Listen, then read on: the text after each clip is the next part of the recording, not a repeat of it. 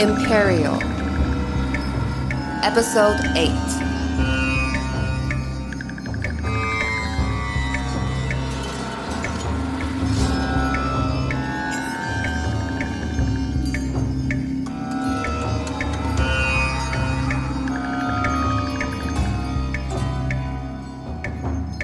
这些文件上面墨水晕染严重，无法轻易读懂翻译内容。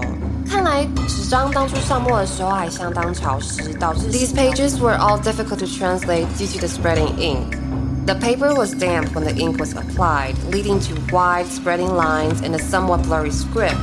The translators have done what they could, but illegible sections have been removed. This section remains.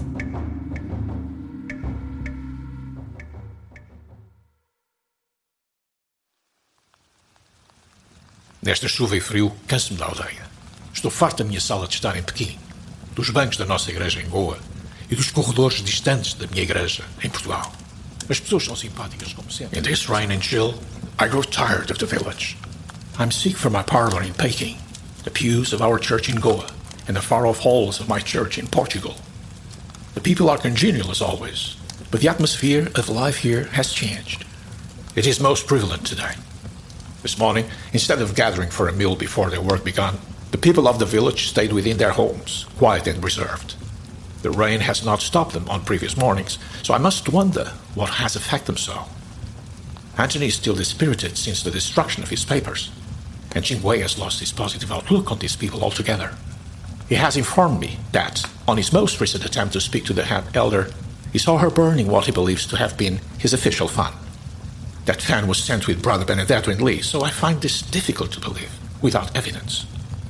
The fog continues to oppress us, which makes viewing the village from my window difficult. The children do not play, and those who have passed by have seemed frightened. The adults appear very busy. Many are dutiful in their craft and housework, and others I have seen going in and out of the mountain entrance during times of lifted fog. Without the ability to easily communicate, I cannot determine the reason for today's somber mood.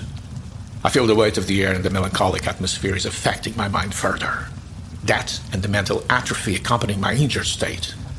In this haze, with my narrow view from the window, I believe I spy the shadow of that elongated, dark spectre once more. Were it a jovial day, I would have thought it a dancing child just beyond the wall of fog. But this was not such a day. Its great height and the smooth movement of its limbs gives me pause as to its true identity.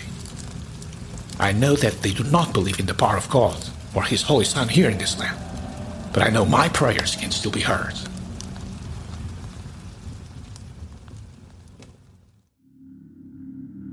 The remaining section of Father Martin's entry at this time is too degraded to decipher.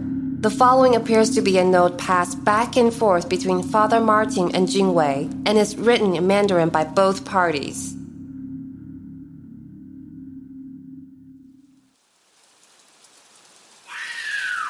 今晚可能不大安稳，你有没有听到什么？有听到，那是什么声音？是尖叫声，从远处传来的。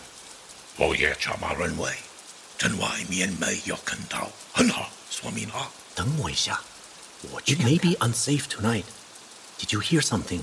Yes. What was it? A scream in the distance. I thought so. I don't see any of the villagers outside. Give me a moment. I will go see. The neighboring dwelling is empty, but for children. Should we check another? I will check several. Anthony will come with me. Did you see anything? For the scream? No fire, no great rush. Only fog and light rain. But what of the people? Have you seen anyone? Anthony and I checked, but we found no adults. All the children are left alone in their homes. Another scream. Where did it come from? The mountain. Should we go and check? You are still injured. Anthony and I shall go look. Be sure to shut the window and arm yourself. Keep Anthony's knife. Be careful. God watches over us. Do not speak. Only write. I heard more screaming while you were gone. Are you unharmed? What did you see? Stay quiet. There are statues outside the door. The statue by our door disappeared days ago. There are two now. They were not there when we left to investigate the screams, but they are there now. Large black stone. Angry in appearance. Did you hear anyone? Did you hear them put in place? No, I heard nothing. What of the scream? The mountain? We could not find the entrance to the mountain. I have been there several times, but the door is gone. The carving that was above the door is still there, but it's gone. The stone is still there. No entrance. The fog in your distrust cloud your mind. Anthony can attest to my statement. If this is true, something is terribly wrong. I saw the elder woman toss my official fan into the fire. That is a terrible accusation. She may not have known what value it held. Yet a true accusation. People in the dynasty would suffer to harm us. But these people are not interested in being a part of the dynasty. So, we know we should leave, but I'm in no condition to go. How much longer can we afford to wait for Lee and your assistant?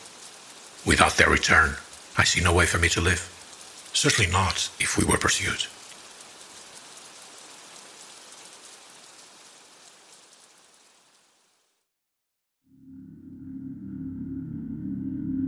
This next document is difficult to place anywhere within the timeline.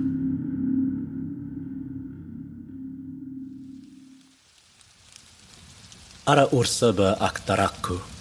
Bi manju gurun I amargi girin by ududu ursa achahabi. Tulargi gurun I niyalma inu achahabi. Damu in Gemelia. I do not trust these people. I have met many of the peoples within the northern regions of the dynasty so far, and I have met foreigners, but never have smiles and generous gifts filled me with such unease. Father Martin is still unable to support himself on his broken leg, though my injuries have healed well. I have spied things on my walks around the village that I do not tell him, and which I write here in Manchu so he does not worry. In the fog beyond my vision, I have seen shadows move. I have walked from the village once, along the trail of bones, only to find myself here again. Anthony and I have difficulty communicating, but he worries as well. These people are kind, generous, but they are secretive. The rains have not stopped, and last night I saw more shadows, as tall as trees.